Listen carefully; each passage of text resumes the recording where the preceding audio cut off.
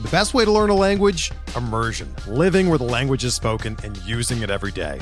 But if that's not in the cards this year, you can still learn a language the second best way, and that's with Babbel. Be a better you in 2024 with Babbel, the science-backed language learning app that actually works. Don't pay hundreds of dollars for private tutors or waste hours on apps that don't really help you speak the language. Babbel's quick 10-minute lessons are handcrafted by over 200 language experts and help you start speaking a new language in as little as 3 weeks. Babbel's designed by real people for real conversations, and their tips and tools are approachable, accessible, rooted in real-life situations, and delivered with conversation-based teaching, so you're ready to practice what you've learned in the real world. Here's a special limited-time deal for our listeners. Right now, get up to 60% off your Babbel subscription at babbel.com/Blue Wire. That's 60% off at babbel.com/Blue Wire, spelled BABBEL.com/Blue Wire. Rules and restrictions apply.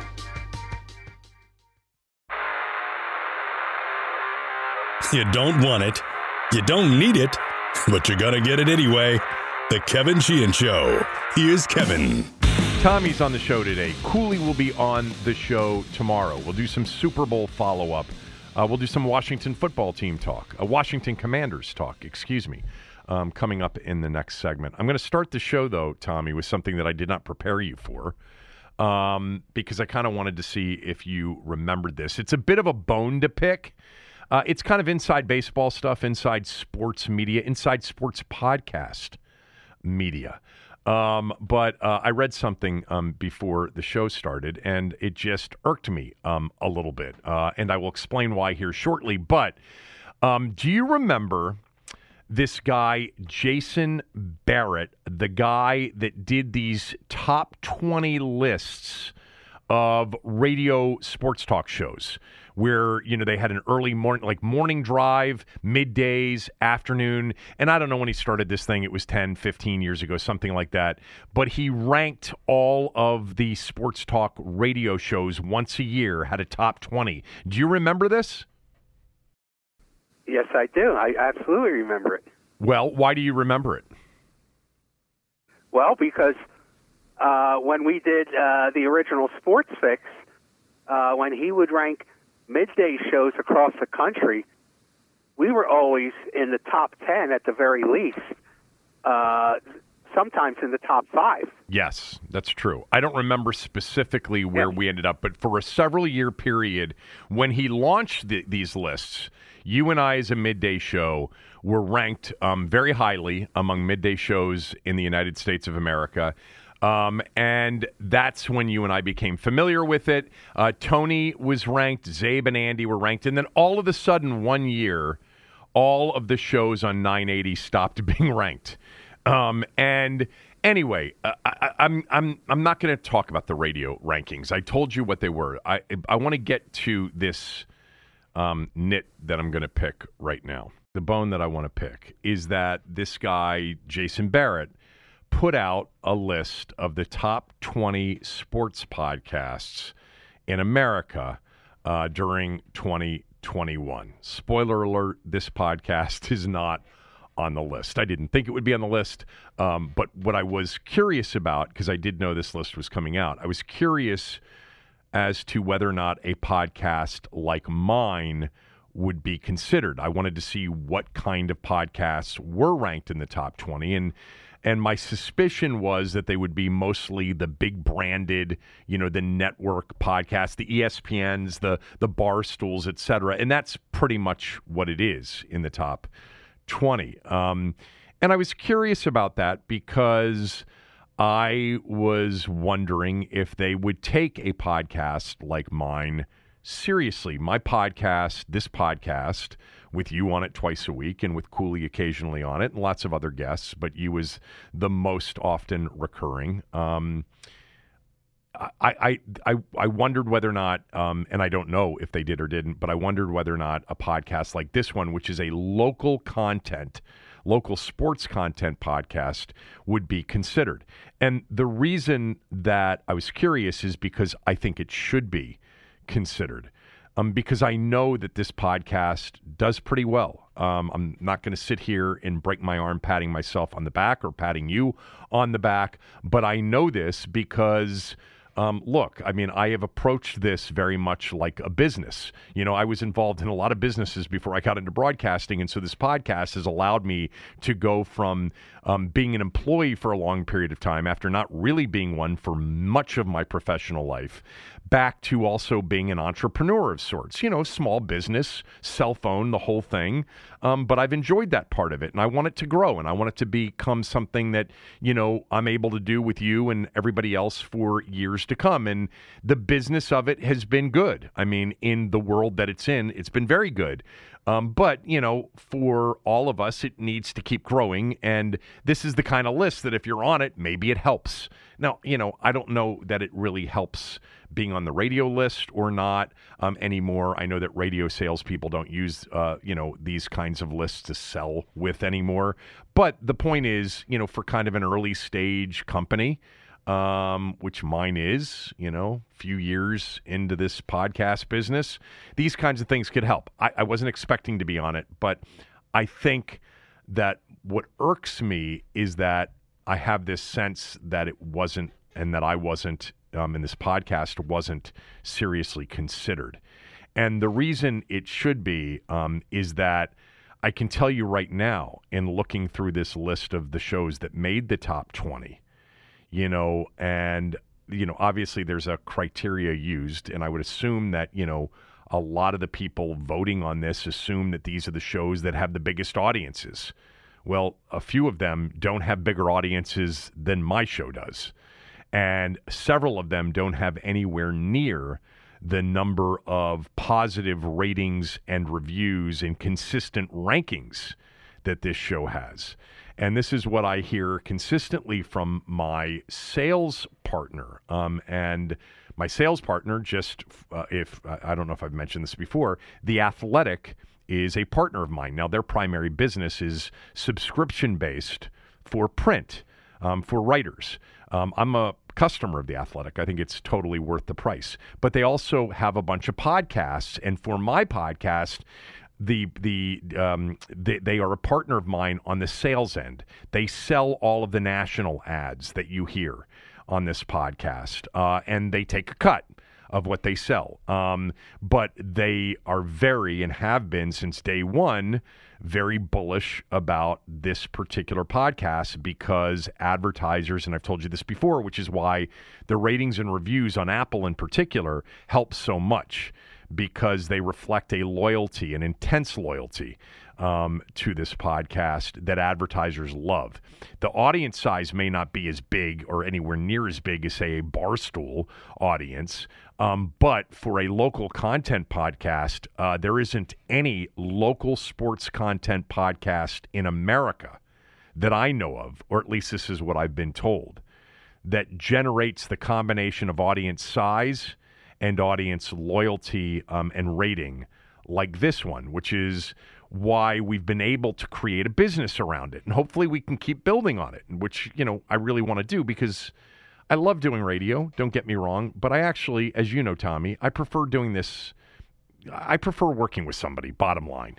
You know, I wish you were with me on radio, but that didn't work out. They thought that, you know, the expense of having another person on that show wasn't necessary. It's, you know, that's fine. It's the benefit of the podcast, I guess. But you know how much I wanted you to be a part of the radio show, too. I just prefer working with somebody.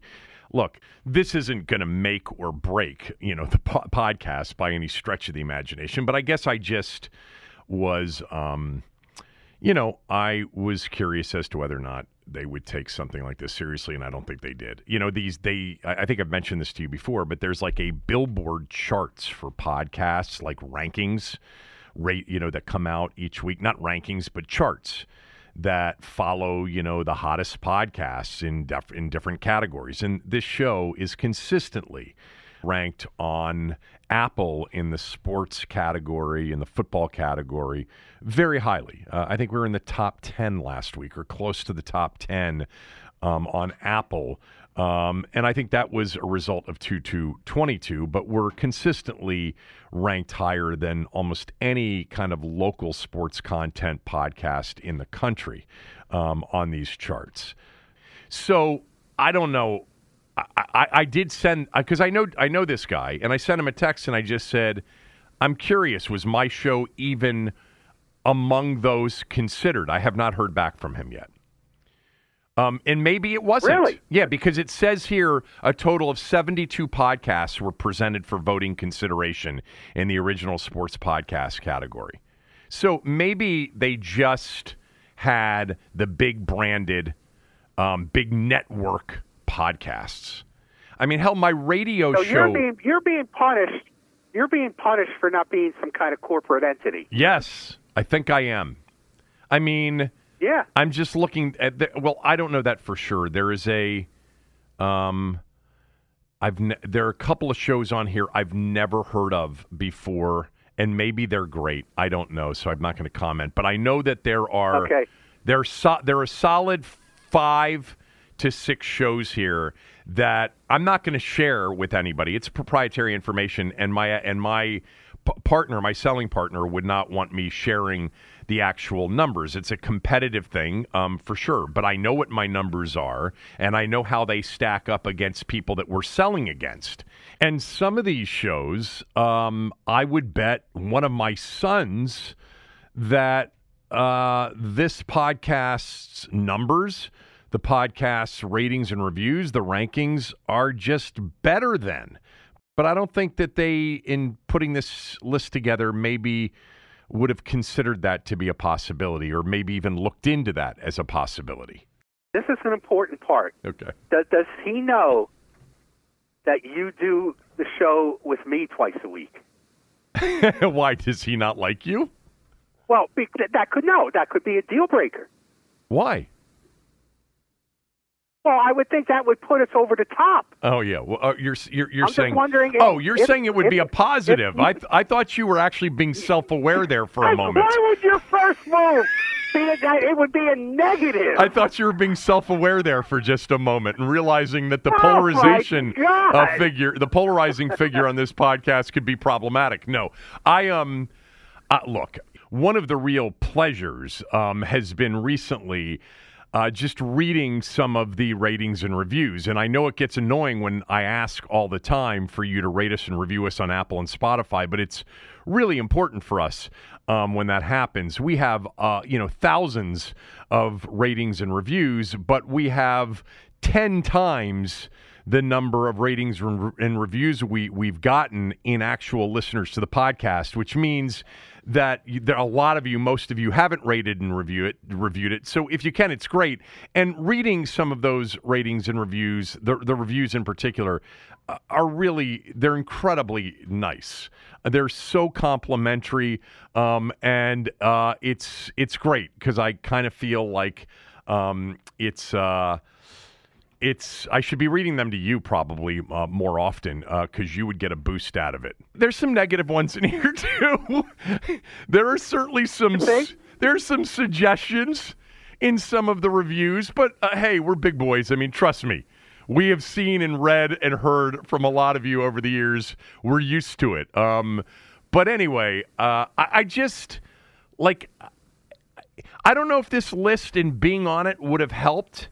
But I know that if they took the actual response, both in terms of volume and in terms of sort of the loyalty to the show, the enjoyment of the show, then I would have been in here in front of probably 5 shows, 6 shows minimum. And I bet you that there are probably 100 shows out there that could say the same thing. But then again, okay. Well, this is what you got to. This is what you have to do. And I used to talk about this for Sports Talk Radio. Yeah. And I know I was right, and you would never listen to me. Oh God, social media. We have to create an association called the DC Sports Podcast Association, a nonprofit organization that recognizes sports podcasts in the DMV. And then we give each other awards. Okay? We give each other awards. I don't remember. And we put out a press release. Oh, yeah. This is brilliant. This is brilliant. That the Kevin Sheehan Show was named the #1 podcast in D.C. by the so-and-so, podcast, Sports Podcast Association with some quotes from you and stuff. And then we send it to this guy, Jason Barrett, and he says, wow, look at this. I better start paying attention to you guys. They're winning awards.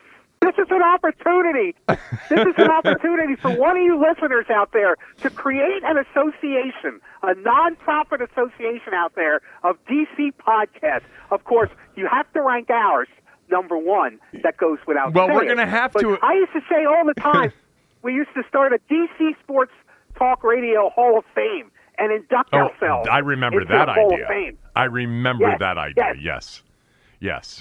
Well, you had already kind of done that in your own office. You had already created a shrine to yourself as if you had already been elected to the Hall of Fame.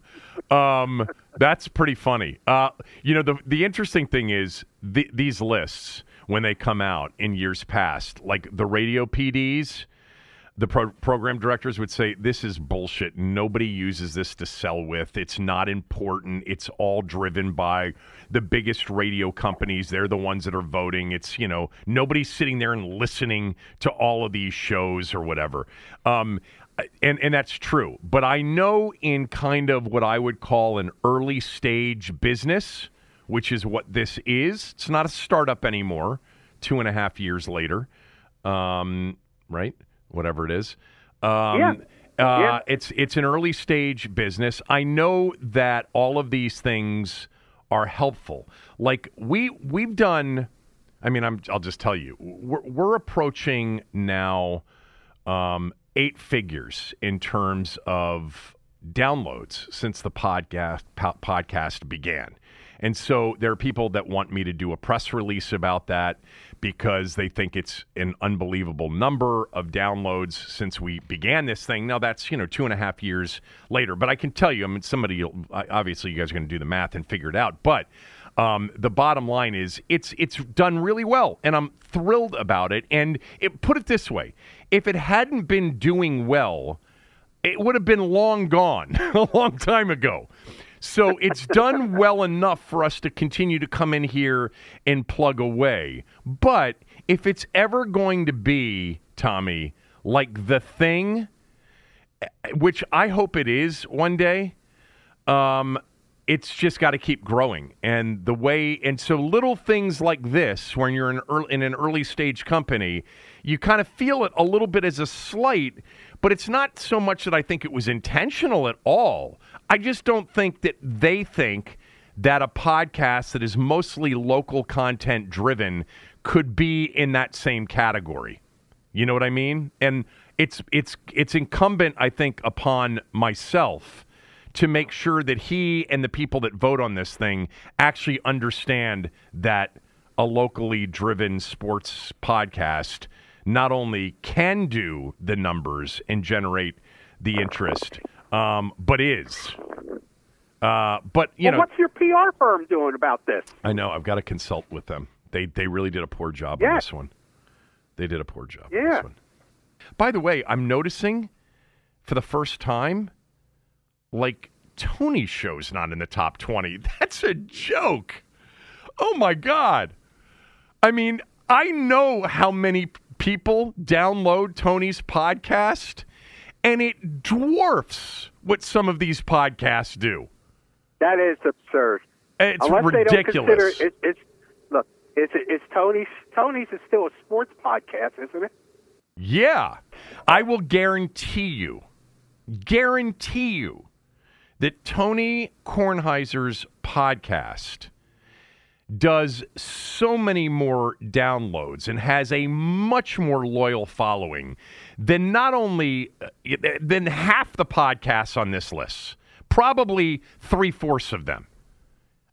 There's no chance that it's not. I do know that the Barstool podcasts do very well, and I know that the Bill Simmons does well. But anyway, yeah, what a joke that Tony's not on this top 20 list. Okay, that is. What'd you think of the Super Bowl? It was all right. That's it. What do you think?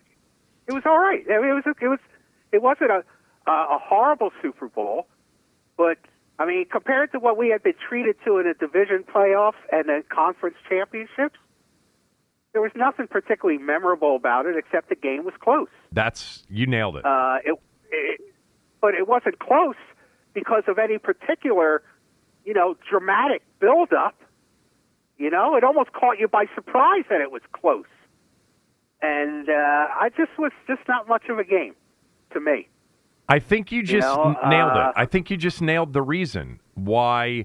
So I, on the show yesterday, said I really thought it was a good Super Bowl. Like, I thought it was, on a scale of, 1 to 10, I thought it was a 7 or an 8.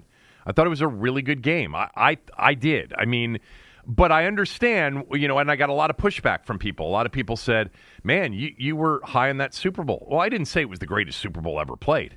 I just said I thought it was a good Super Bowl game. It was a 7 or an 8. It wasn't the Eagles Patriots. It wasn't the Patriots Falcons from a few years back. That's for sure. But it was a dramatic Super Bowl at the end. I had somebody email me via the website and say it was just kind of one drive and then a very anticlimactic ending because Cincinnati didn't get the tying field goal. But I think you nailed it. I think if we hadn't seen what we saw for 2 straight weekends, which was just an incredible stretch of football games. The divisional round, we saw, the 1916 Bengals walk-off field goal against the Titans, the 49ers shocker at Lambeau, the Rams, Stafford hitting Cup deep and having the walk-off field goal to finish Brady, and then maybe one of the greatest games ever played in the postseason, the Chiefs-Bills. Then championship weekend, we had the Bengals come back in an overtime game and a field goal there to win it. The Rams rallying from 10 down in the fourth quarter to beat the 49ers at the end 20-17. And so we got to the Super Bowl, and we had seen 6 incredible games in a row. If we had seen like wild card weekend, remember how bad those games were? If we'd seen a bunch of blowouts absolutely. With maybe 1 or 2 good games, I think our reaction would have been, that was a hell of a game. But I think we were comparing it to what we had just witnessed in the previous 3 weeks. I think there's something to that. Well, there was nothing particularly memorable about the game. And I wrote in my column in the Washington Times, you can find it on my Twitter account, Tom Lavero, and my Facebook page, and you can find it at WashingtonTimes.com/sports, that the NFL needed a memorable Super Bowl for people to be talking about on Monday. Because right away, I mean, they didn't even get a couple of hours after the game, and Ian Rappaport has a big story about how Stephen Ross could have the Dolphins taken away from him. This is 3 hours after the game ended. Yeah. They didn't even get a trip to Disney World. They needed a Super Bowl that at least for a day people were talking about. This play, that play, what a great game. I don't think they got that. You don't think the Aaron Donald? It was back to the. No, I don't think so. In the beginning of the game, they were handling Aaron Donald. It's not like he dominated the whole game. Well, they were doubling him on everything. Cincinnati couldn't do it. Whatever their plan was, they were handling him. I don't know. He broke through on that and was a dominant force on that. But they needed something to stop people for at least one day talking about racism and sexual harassment. And they didn't get it. Okay. You know what we're going to do for one day, or at least for another segment, is we're not going to talk about sexual harassment or congressional hearings or Stephen Ross. I want to finish up, though, on this. I think the Aaron Donald thing, I disagree with you. I think the drive by Stafford, which I'll add something to here momentarily, and then the Aaron Donald stopping a 3rd and 1 and a 4th and 1, is a memorable ending to a Super Bowl. I think it is. I think it was. Tommy, Aaron Donald is. We've talked about it a lot. I understand over the years, but you and I love going down the path of talking about how he and certain guys rank historically. Aaron Donald's one of the greatest defensive players of all time.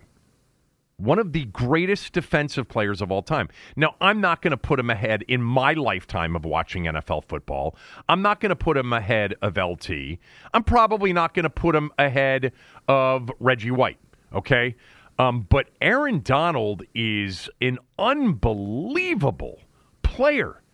And he had an unbelievable Super Bowl, especially an incredible second half, which the Rams had an incredible second half defensively. Von Miller was unblockable as well. They sacked this dude 6 times and a half and hit him another 4 or 5 times. And then on 3rd and 1 and 4th and 1, Aaron Donald literally said, game over. And I didn't love the play call. I didn't like giving the ball to Samaje Perine on 3rd and 1. I didn't like a straight drop back when the play call was terrible. Call. But Aaron Donald should have been at the very least a co-MVP with Cooper Kupp of that game. And can you name the only time you had co-MVPs in the Super Bowl? I should. I should be able to. Come on, you can do it. Dallas Cowboys. Dallas Cowboys.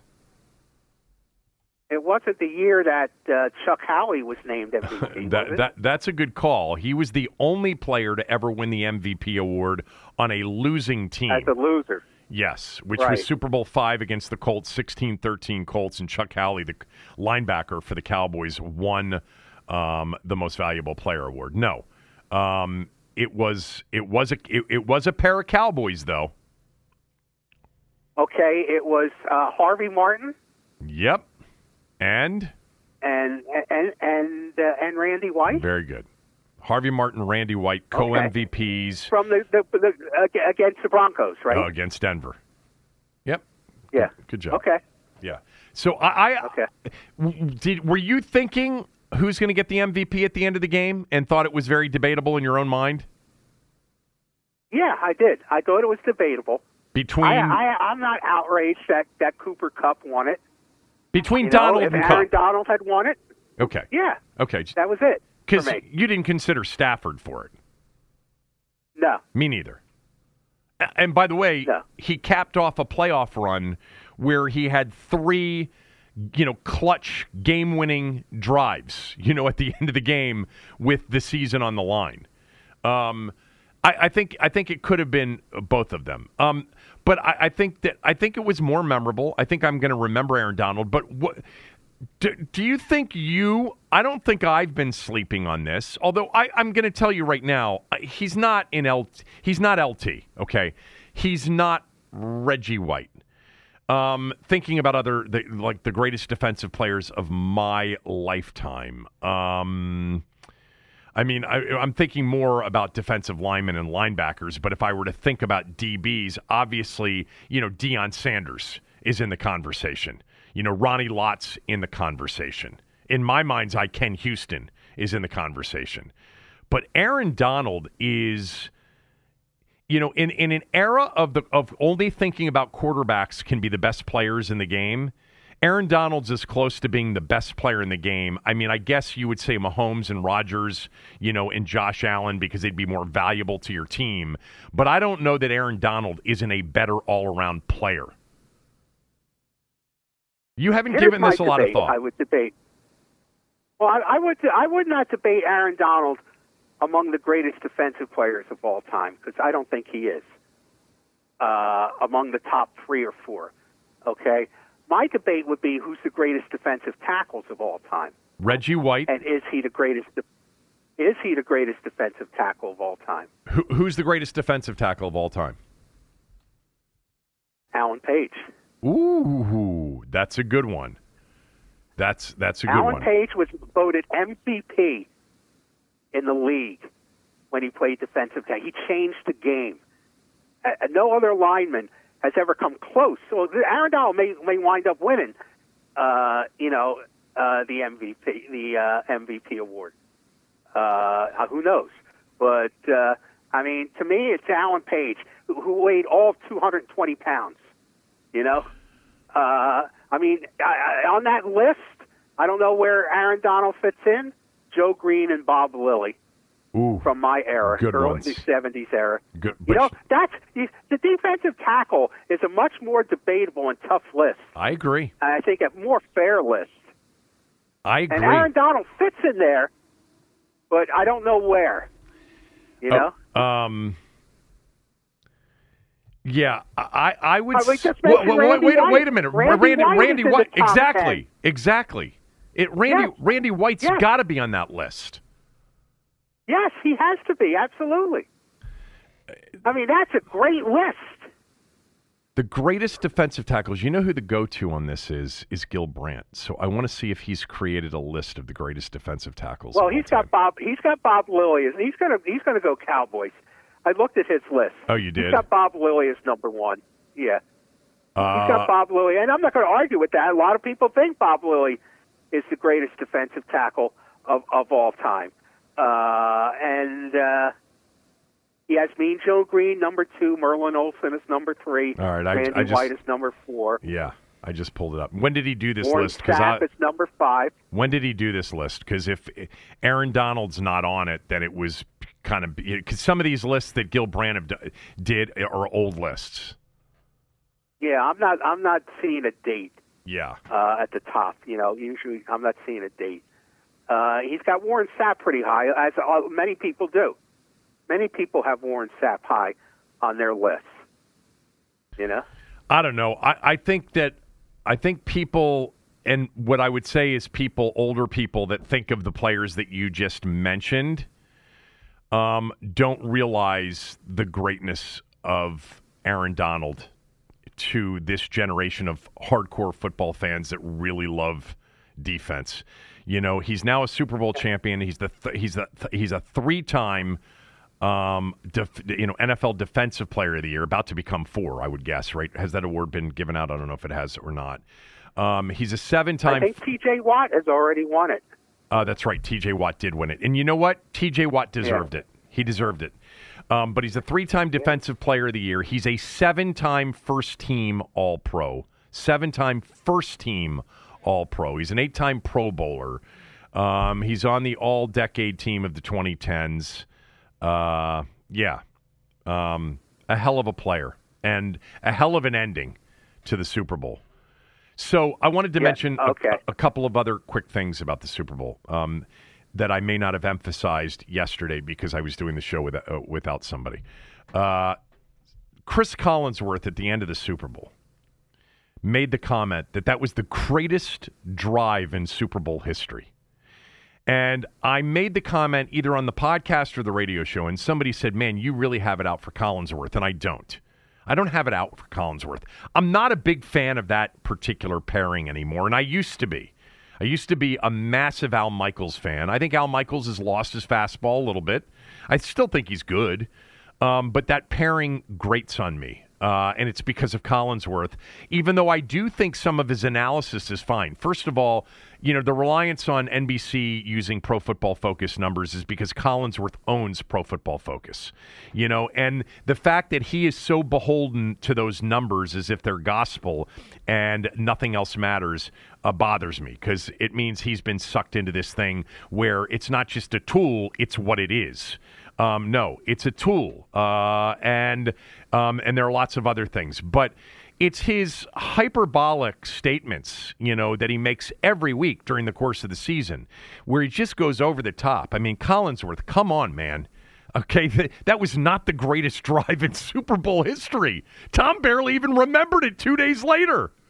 You dope? Come on. I mean, we had Montana getting in the huddle, down 16-13 to the same team, the Bengals, and telling everybody to look over into the stands because John Candy was sitting there. And then he proceeded to march him down the field 80 yards and throw a touchdown pass to John Taylor. How about Eli's drive with the touchdown throw to Plaxico Burress to pull off one of the greatest upsets in Super Bowl history? How about, Brady a couple of times? No. It was also a drive, let's not forget, that ended with penalties galore. It was a good drive, and Matt Stafford's really good. He's what I've always felt he was, which is a really good quarterback. It's nowhere near the greatest drive in Super Bowl history. You got to stop that. He's got to stop that. Apparently, they're coming back as a pairing. I agree. You agree with me on Collinsworth, or just? I agree with you. I agree with you. Look, I like Collinsworth, and I think Al Michael is the best all-around play-by-play guy we've ever seen. Really? Okay? And I still like him. Yeah, all around, every sport, baseball. He used to do baseball. He used to do Monday Night Baseball. Yep. With Cosell. Boxing. I mean, he has the greatest call in the history of sports. You know, do you believe in miracles? Yep. You know, so I I'm think a Michaels Al fan too. Is at the top, and I like Collinsworth, but I have a soft spot for Collinsworth when as a player. You know, I hate what happens when a player goes into their second career, broadcasting, front office, whatever, and their legacy, what they accomplished as a player, is forgotten. Collinsworth was, for 8 years, one of the top receivers in the league. He was a 4-time All-Pro. He was with the Bengals. He was a good player. He was a good player. Played with two really good quarterbacks too. And he's a smart guy. He became a lawyer. He got his law degree. Right. You know, so I have a lot of respect for him. But you're 100% right. You can't just throw out that kind of comment. I mean, that's a big matzo ball out there. There's been some. You got to go back. You have to have the sense of knowing what the other drives were before you can make that statement. Yeah, that's ridiculous. He does that a lot. It's kind of become his thing to say, you know, it's like he's gotten caught. He's been caught up into the I'm here, I'm calling this game. This is the greatest ever. It's the most recent and it's the greatest ever. No, it's insulting to longtime football fans with some, you know, historical knowledge of the Super Bowl and of the game, you know, to say that, because it really wasn't. I mean, first of all, they got bailed out on a 3rd and goal at the 8 with a bad call, a very ticky-tack call on the hold on Kupp. And so, anyway, so that was one thing. The second thing is, and I don't know if you've noticed this, but since you didn't really love the game, maybe you haven't been reading any of the follow-up to the game. I'll tell you what, people are ready to throw Matt Stafford into the Hall of Fame after Sunday. Have you been listening to some of that? I saw people arguing that if you're going to put Eli in the Hall of Fame, you got to put Matt Stafford in the Hall of Fame. That was my discussion this morning. It's a very interesting conversation, actually. You know, Matt Stafford is the better all-around statistical quarterback in the regular season. And, you know, he's had Matt Stafford. You know, Brendan, my radio producer this morning, said, because this is a conversation that's right up your alley and mine, just kind of the Hall of Fame and the players that have been going into the Hall of Fame in all of these sports. Look, you're a Hall of Fame voter for baseball. But I do think, like, when we talk about Eli Manning, and we have talked about him, and I've said before, I think he's going to be in the Hall of Fame. But I think it's very debatable as to whether or not he deserves it or not. Because Eli Manning, as Brendan, my radio producer, put it this morning, at what point was he ever a top 5 quarterback in any year? And by the way, that's arbitrary in terms of the number, okay?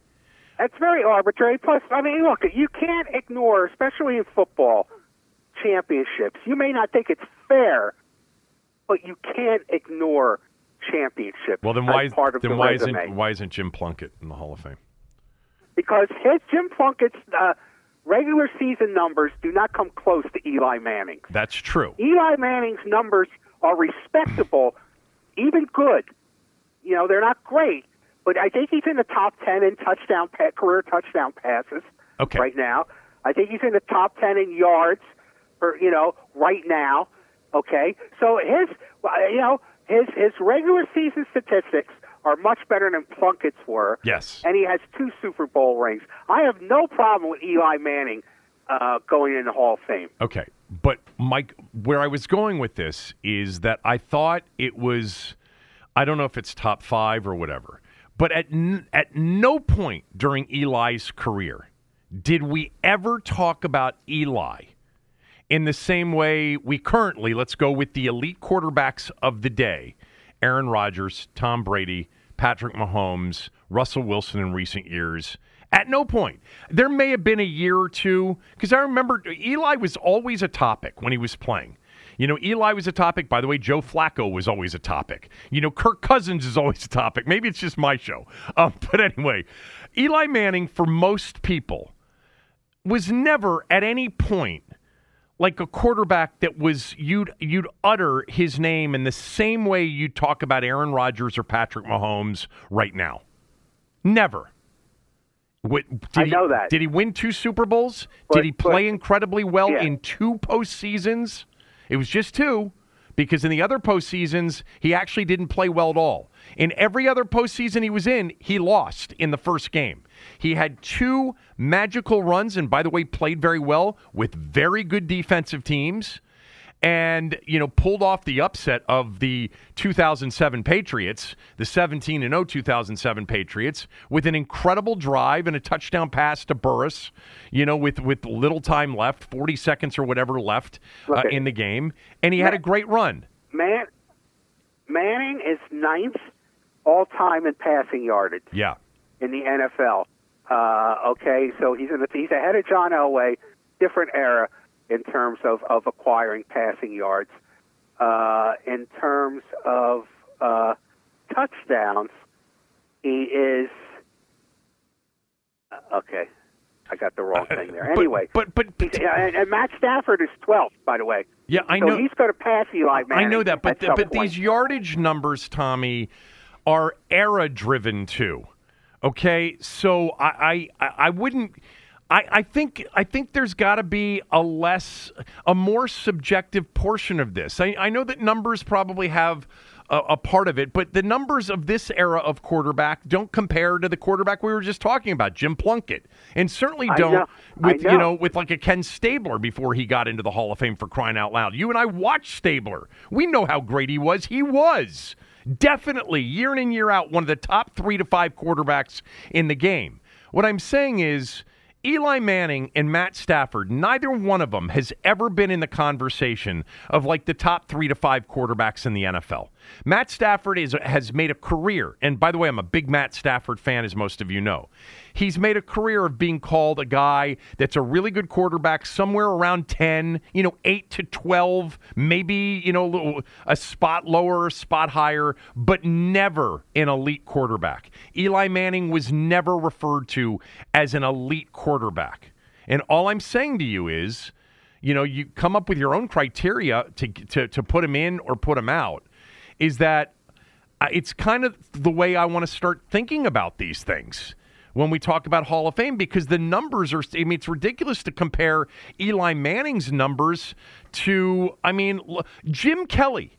Jim Kelly, who played in an era, Tommy, of being the passing team in the league, is 29th now all-time in yards. 29th on the list. Now, I know he had some USFL years before he got to the NFL. What is... Look, there's no formula. Where's Dan Fouts on the all-time list? Where's Fouts? Because that's a better example. He had a super long career, but in a totally different era. I bet he's not even in the top 20 anymore in yardage. My ultimate comparison 18th. for this. Fouts is 18th. My ultimate comparison for this is Paul Warfield. He played 13 years in the league. Mm-hmm. He caught 427 passes. Right. Okay? Mm-hmm.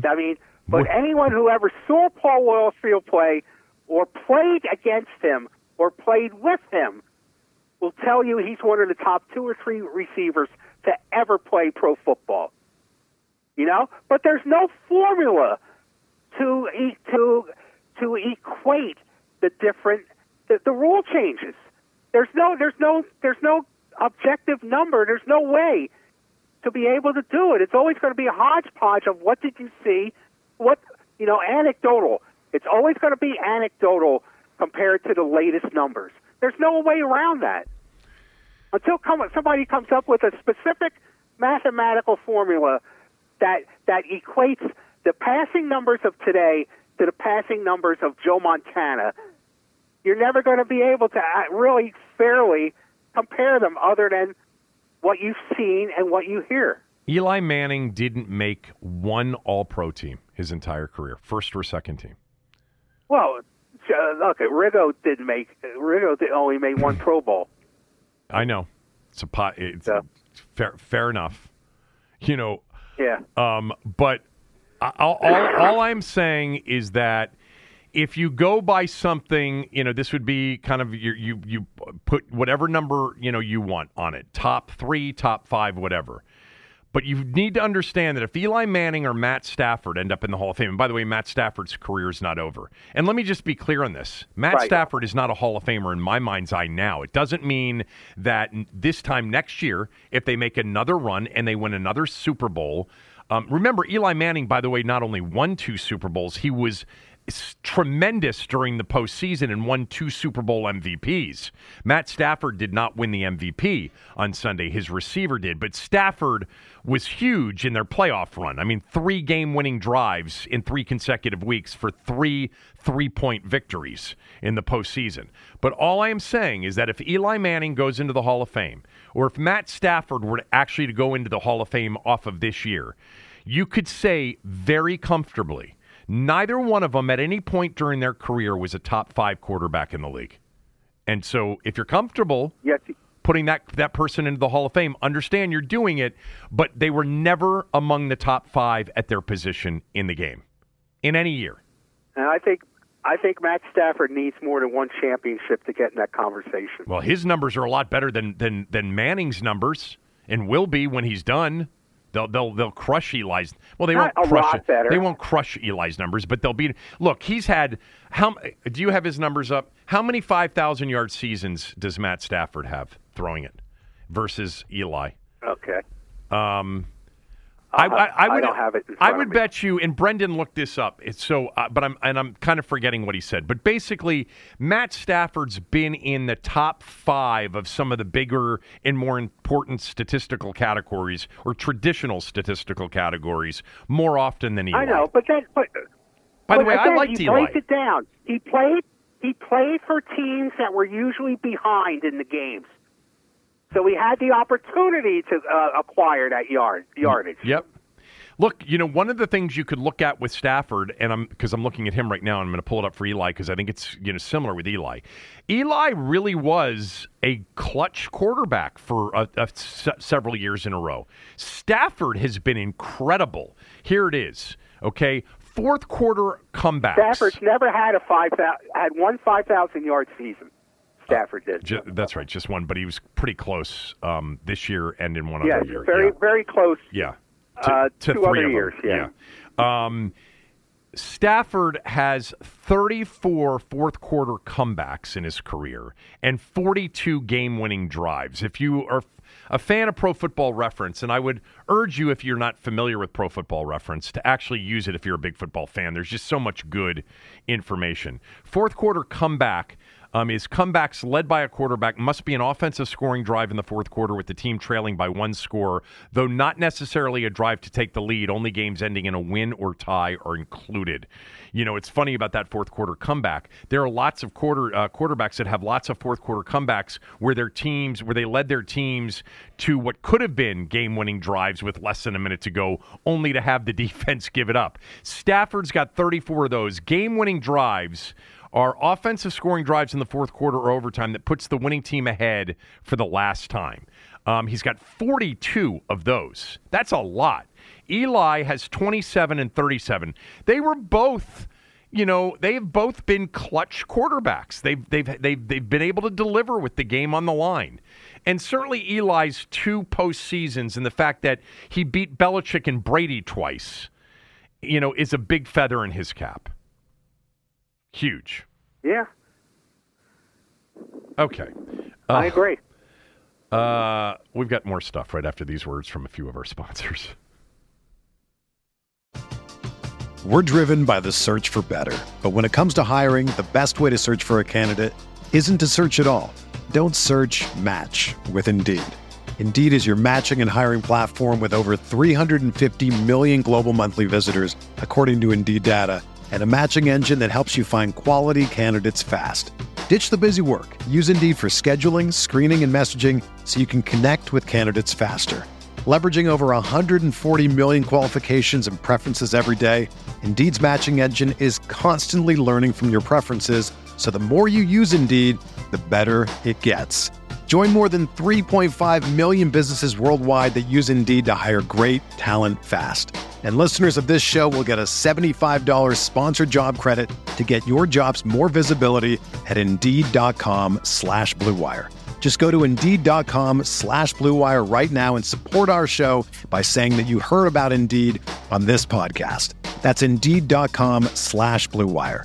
Terms and conditions apply. Need to hire? You need Indeed. You know, if I would have applied myself, I could have gone to the NBA. You think so? Yeah, I think so. But it's just like, it's been done. You know, I didn't want to, I was like, I don't want to be a follower. Hi, I'm Jason Concepcion. And I'm Shea Serrano. And we are back. We have a new podcast from Wondery. It's called Six Trophies. Woo! And it's the best. Each week, Shea Serrano and I are combing through all the NBA storylines, finding the best, most interesting, most compelling stories, and then handing out 6 pop culture themed trophies for 6 basketball related activities. Trophies like the Dominic Toretto I Live My Life a Quarter Mile at a Time trophy, which is given to someone who made a short-term decision with no regard for future consequence. Or the Christopher Nolan Tenet trophy, which is given to someone who did something that we didn't understand. Catalina Wine Mixer trophy. Ooh, the Lauryn Hill, you might win some, but you just lost one trophy. And what's more, the NBA playoffs are here, so you want to make Six Trophies your go-to companion podcast through all the craziness. Follow Six Trophies on the Wondery app or wherever you get your podcasts. Listen ad-free right now by joining Wondery Plus.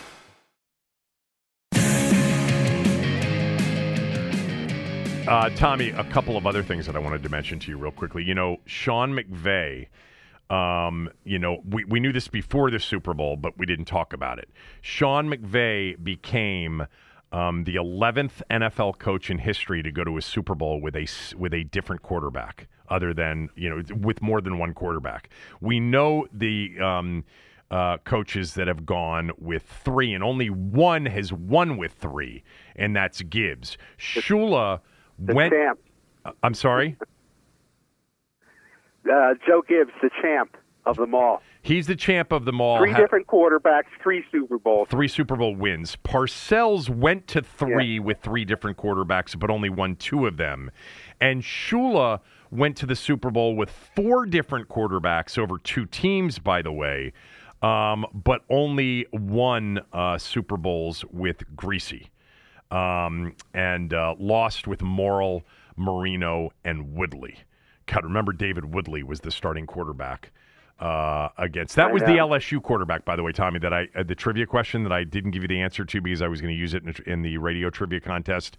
On Sunday, Burrow became the second LSU quarterback to ever start a Super Bowl. David Woodley was the other one. And then Matt Stafford became the second Georgia quarterback to start a Super Bowl. Fran Tarkenton was the first one. But anyway, McVay joins the list of 11 coaches to go to the Super Bowl with 2 different quarterbacks. He went with Goff and Stafford. That list, by the way, includes Bud Grant, George Seifert, who did it with Montana and Young, Shula, Gibbs, Parcells. Holmgren, by the way, also went with 2 and won with 2. Brett Favre. I'm sorry, just went with 2. Did not win with 2. Didn't win with Hasselbeck. Vermeil, right. John Fox, Dan Reeves, and Andy Reid. That's the list of the coaches that have gone to the Super Bowl with more than one quarterback. And again, Seifert, Shula, Gibbs, Parcells, and Holmgren are the Seifert, Shula, Gibbs, and Parcells are the only... No.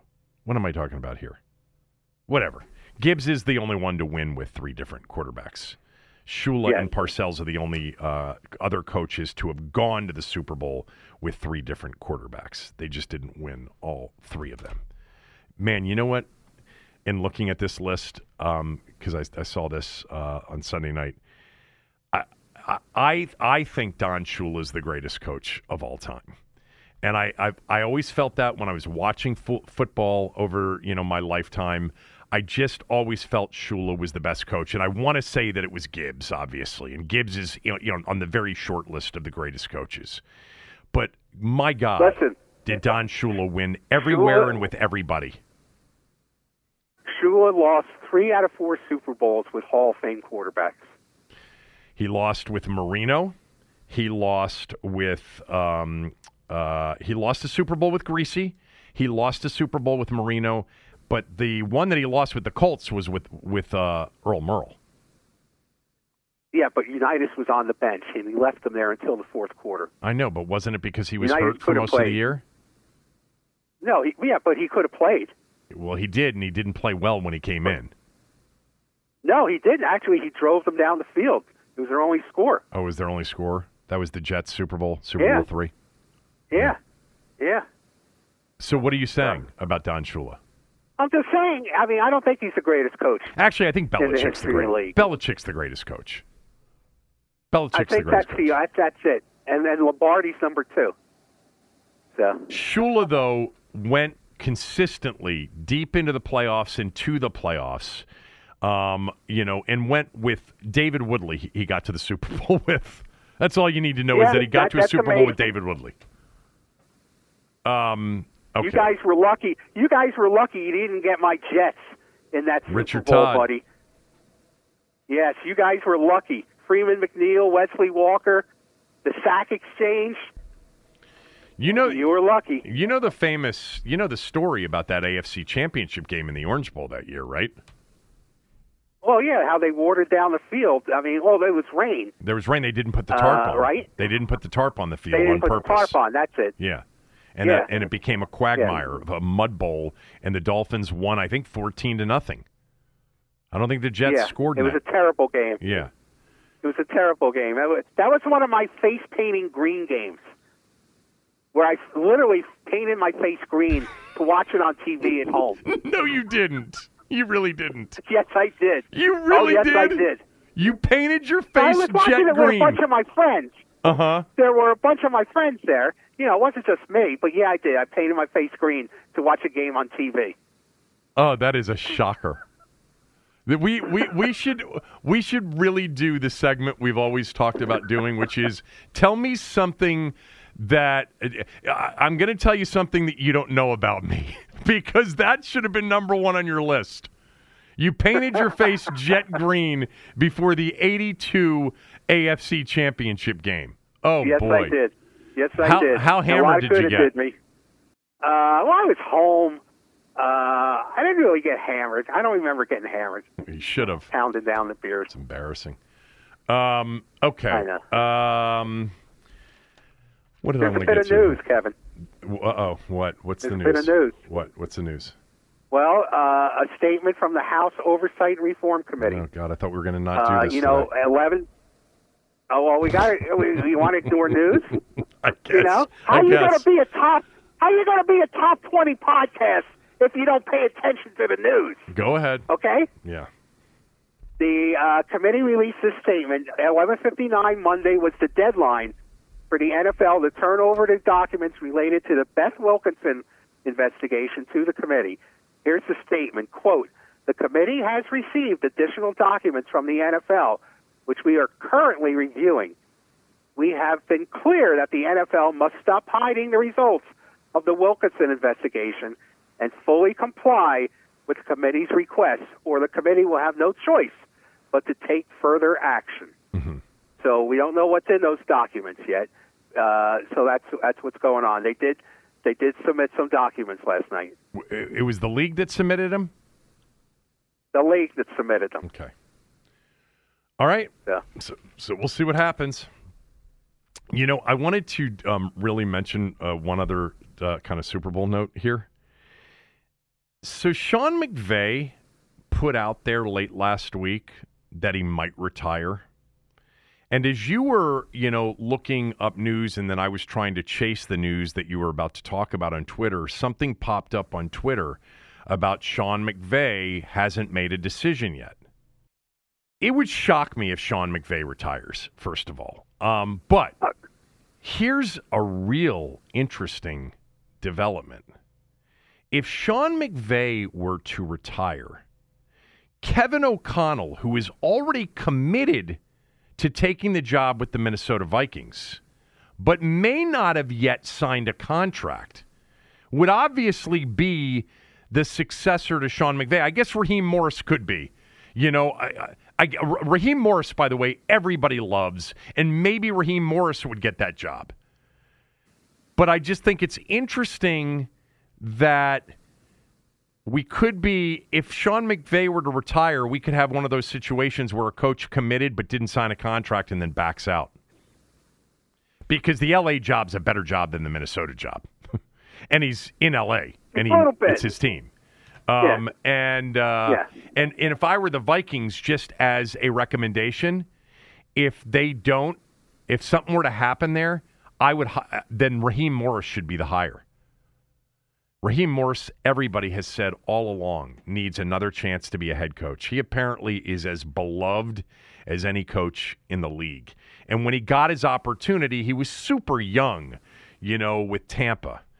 But I do think that this could be an interesting thing just to follow. I don't know. Maybe by the time you listen to this, it's already Kevin O'Connell. How'd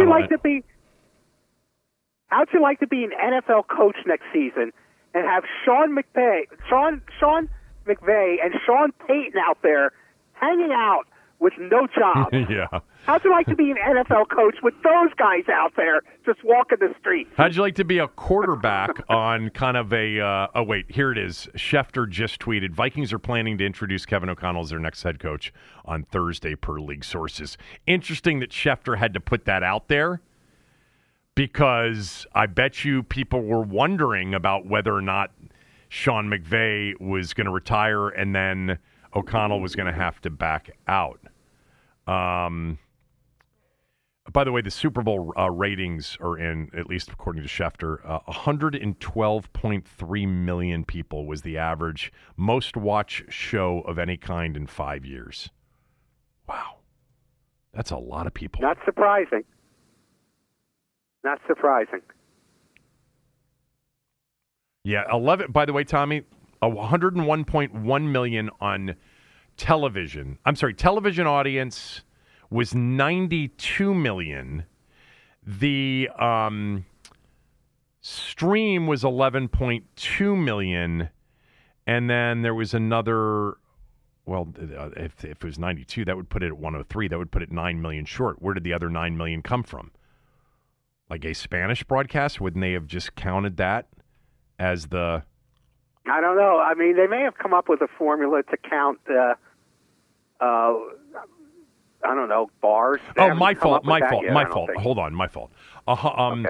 The total audience was 112.3 million people. 11.2 million streamed it. So basically 10% streamed the game. That's geez. And that's probably underreported too. Well, yeah, it's how many people streamed it illegally? Yeah. On Reddit. And plus, yeah. You know what's interesting? The NFL, the Bengals wanted to hold a watch party in their stadium for the Super Bowl. The Bengals wouldn't let them do it. I mean, the NFL wouldn't let them do it. Ooh, I didn't know that. Because they wanted those eyes on their TV screen. Sure. They didn't want them sitting in 50,000 people sitting in a stadium in a town where the ratings are going to be through the roof. Right. They wanted them at home watching it on TV. So. All right, I have a question for you. Do you trust Ron Rivera, Marty Herney, Martin Mayhew, all of the Washington brass to get it right on the quarterback in this offseason? No. Why? Because they haven't done anything to indicate in their track record that they would. I mean, Cam Newton was a no-brainer in my mind. Okay? They don't have any track record that would indicate to me that they would get it right.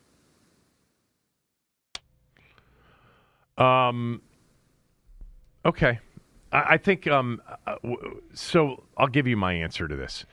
I trust in this offseason that Ron Rivera and company, and let's just say Ron Rivera because he is in this coach-centric system, he is the final decision guy.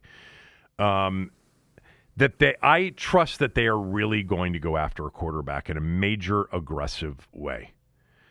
I would say that they went after a quarterback last year aggressively. I think a first and a third, and then the Albert Breer story also painted the picture that they upped that offer. But they were never going to win that offer because Brad Holmes and Detroit had, been a part of the group that drafted Jared Goff, and they wanted to do, they wanted to do Matt Stafford a solid after all of those years in Detroit and trade him to a place where he wanted to go. So Sean McVay not only had the better offer, but it's also where Stafford wanted to go, and it was just more appealing for Detroit. So Washington, though, was aggressive because if you really compared apples to apples, the reason that it was 2 firsts, a second, and Jared Goff, the second of the first-round picks for Stafford was really partly because they were going to have to take Jared Goff's contract back. So that's why they got the extra first. So really it was ultimately, if Goff weren't a part of the deal, it was a first and second for Stafford. Washington offered a first and a third. And then, according to Albert Breer, upped their offer. They were in it. If you believe all the reports, Carolina, Washington, and Detroit, and really Carolina and Washington for a while, were the ones that were in it. So I think they were aggressive last year. I trust that they are going to be aggressive again. By the way, they were aggressive in the trade market. They weren't aggressive in the draft because they took a draft that, by all accounts, was a much better quarterback draft than this upcoming draft, and they didn't get a quarterback. They could have been aggressive and traded up and drafted Justin Fields or Mac Jones or Trey Lance or whatever, but they didn't do that. But I do trust that they're going to be aggressive. Number 2, I do trust that they're a competent evaluating group. I do. I don't think they're the best, just like I don't think it's the best coaching staff, but I think it's competent. And I think that most agents and players will recognize it as being competent. The organization they won't recognize as being competent. They'll recognize it, and certainly the agents will, as being highly dysfunctional. But I think Ron Rivera and Mayhew and Herney and Del Rio and, even Scott Turner to a much lesser degree, I think they're well respected in football circles. I don't think anybody's going to say you can't go there and play for them. So I trust that they're going to be aggressive, and I trust that they're competent enough to make the pitch and kind of present themselves as an option for some of these quarterbacks. What I'm not confident in is that they're going to be able to pull it off, because I don't think it's going to be totally within their control. Like, when we start thinking about this, I don't think Aaron Rodgers and Russell Wilson, I don't think they're leaving. I don't know what the situation is with Deshaun Watson. I don't think Aaron Rodgers or Russell Wilson will get traded. I think if they do, too, the AFC will be the first target for Seattle and Green Bay, respectively. And then you're talking about Jimmy G and, Trubisky and maybe Kyler Murray. But, man, there is some smoke off of Kyler Murray right now. There is some signals coming from some beware signals. And the first beware sign would be if they actually decided to trade him, as far as I'm concerned. Really? You picked him 2 years ago. 3 years ago as the number 1 pick, and you're going to trade him before the end of his rookie contract? Well, that scares me. Remember, there were some bizarre questions about him leading up to the draft. The Dan Patrick interview. He had some very erratic behavior. Yeah. The Dan Patrick interview, the baseball versus football. Lots of stories about Kyler Murray, but whatever. To me, the bottom line is, if the Cardinals were willing to move on from him in a trade before the end of his rookie deal, then I would really wonder.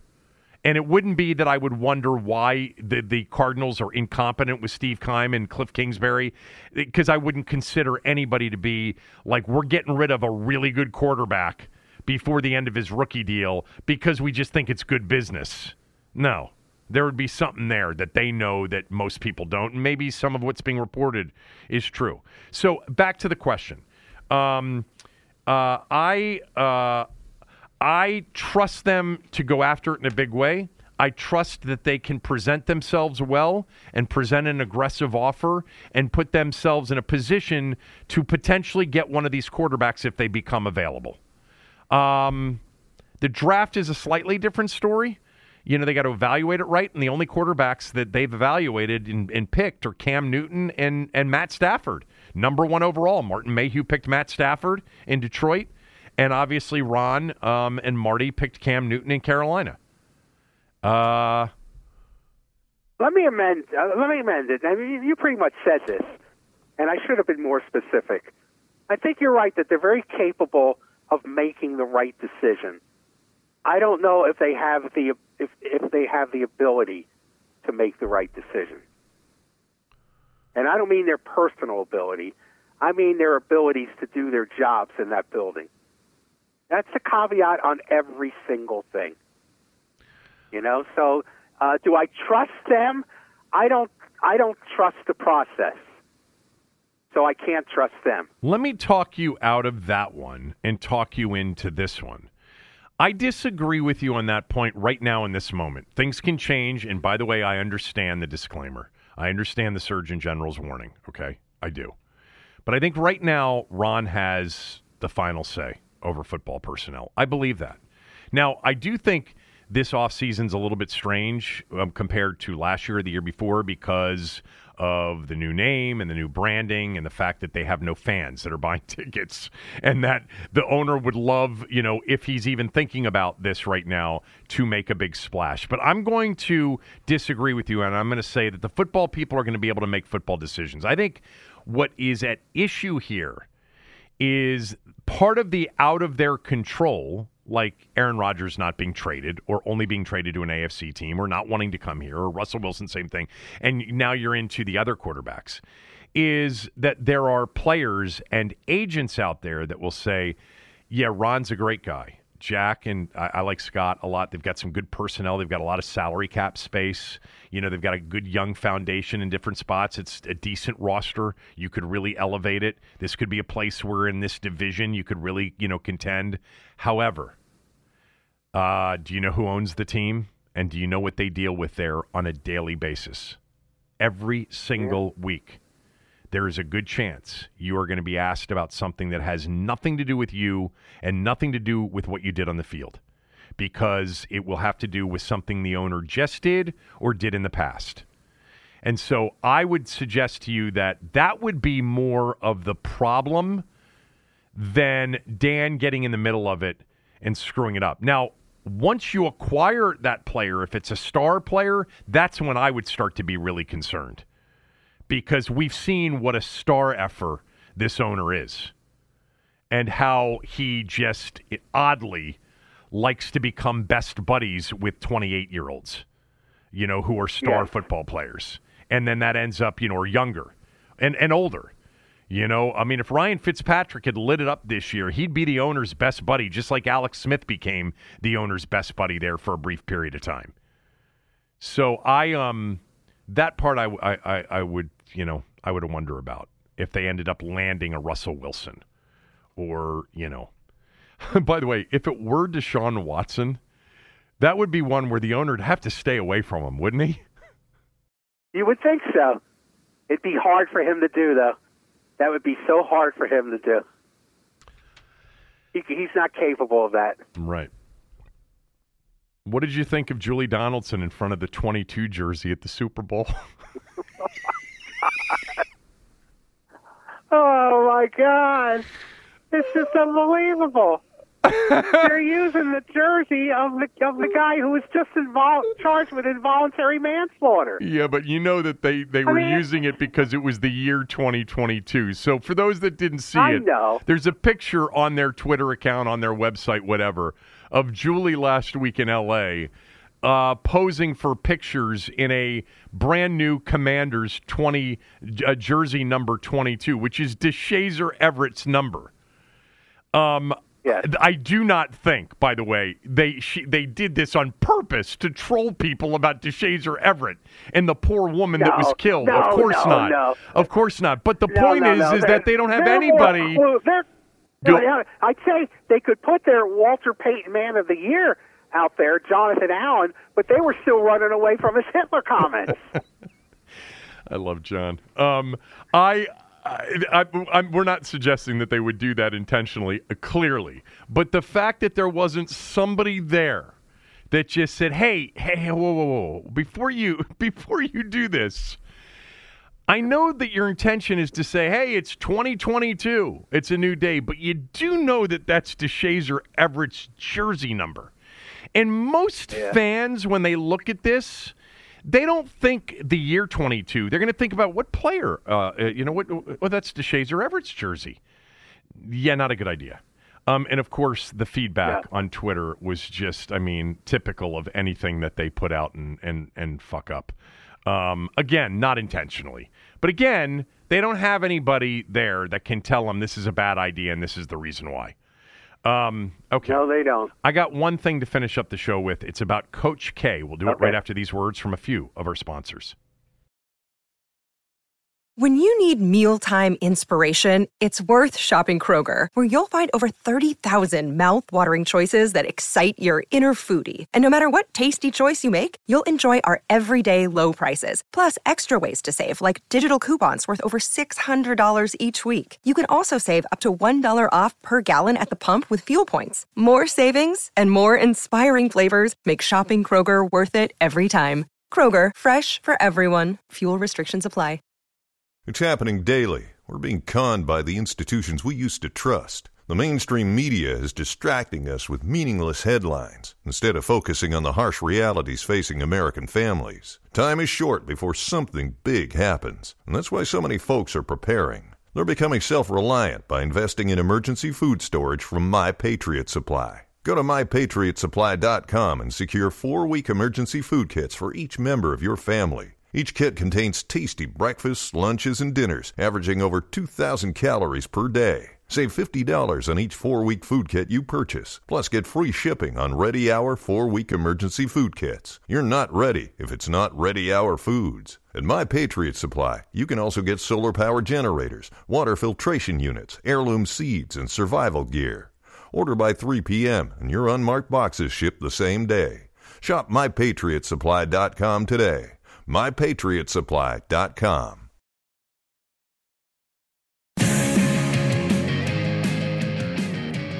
This segment of the show is brought to you by MyBookie. Go to MyBookie.com or MyBookie.ag. Use my promo code KevinDC, and they'll double your first deposit dollar for dollar all the way up to $1,000. We are a month away from March Madness, guys, and there's nothing more fun than betting March Madness. They'll have all of the games and all of the prop bets before the tournament starts. But you've got plenty of college basketball between now and then. MyBookie.ag, MyBookie.com. Use my promo code KevinDC. And again, if there's something already written in the section where there's a promo code, erase it and put KevinDC, and they'll give you free money when you sign up. A match dollar for dollar all the way up to $1,000. So I saw this story right before the podcast, before we started to record the podcast. I think it's an interesting story. There's a book coming out, The Rise and Reign of Mike Krzyzewski. It's written by Ian O'Connor. Who did Ian write for years? ESPN and others, right, for years. Oh, he wrote for ESPN. I think he wrote for the Daily News, New York Daily News. He did a Belichick book not long ago. So, very, very good sports writer. So, in the anticipation of this book debuting, you're going to see, right, Tommy? This is part of the strategy. Some tidbits coming out about the book and some big stories, big reveals about what's in the book. So you can go read even more. And this was a big one. Officials at Duke wanted to hire former Blue Devils star Tommy Amaker to replace Mike Krzyzewski after he retires this year. But the coach wanted current associate head coach Jon Scheyer to take the job, according to this new book written by Ian O'Connor.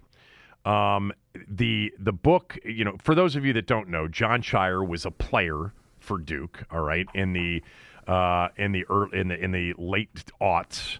And was a good player, and he's been with K since. And when he announced that this was going to be his final year, there's a lot of discussion about who the head coach, who was going to get the good job, and Amaker was certainly one of those names, and it went to Jon Scheyer. Tommy Amaker's a local. He grew up in Reston, Virginia, went to Duke, was on Coach K's first really good teams.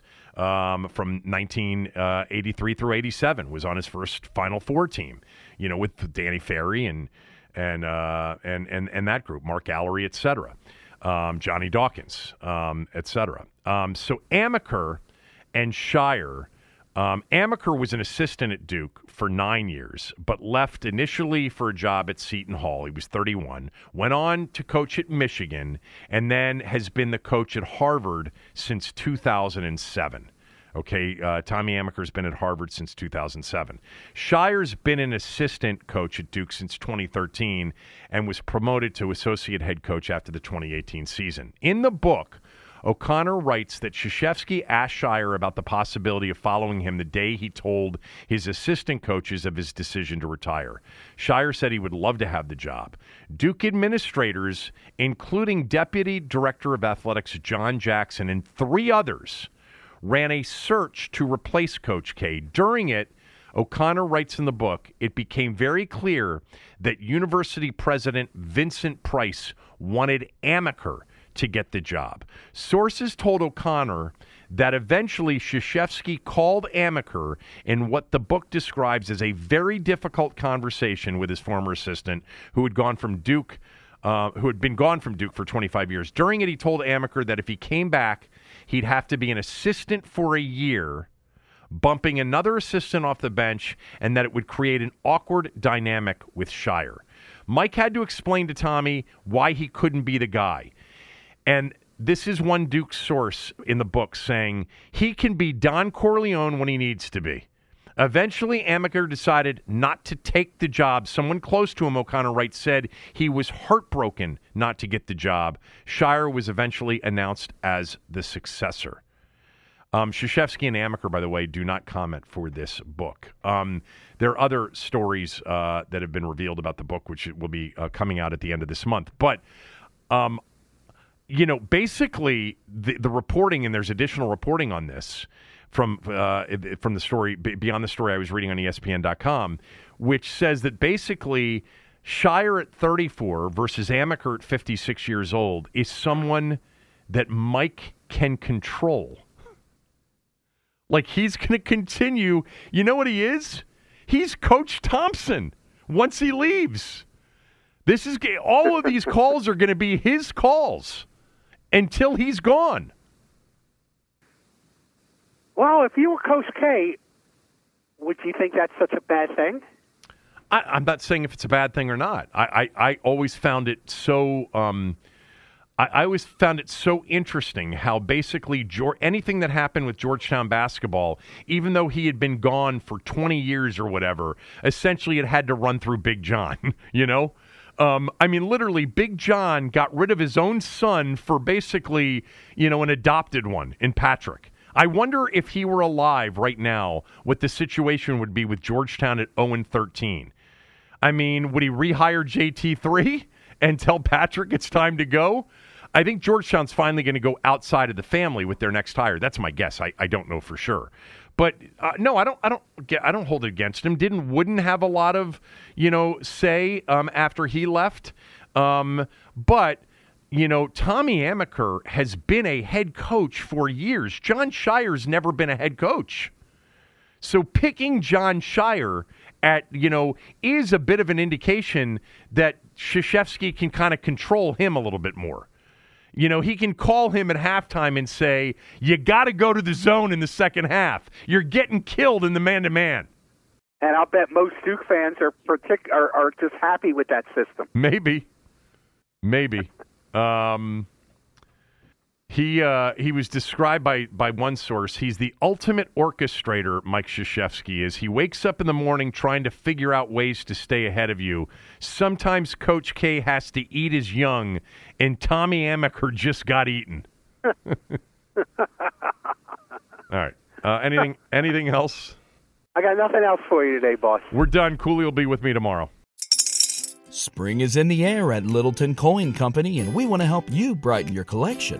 Visit us at littletoncoin.com all month long to enjoy 15% off your purchase. With a wide selection of coins, paper money, supplies, and more, Littleton Coin Company has something for every collector's taste. Use promo code SPRING at littletoncoin.com for 15% off your purchase all month long. Restrictions apply.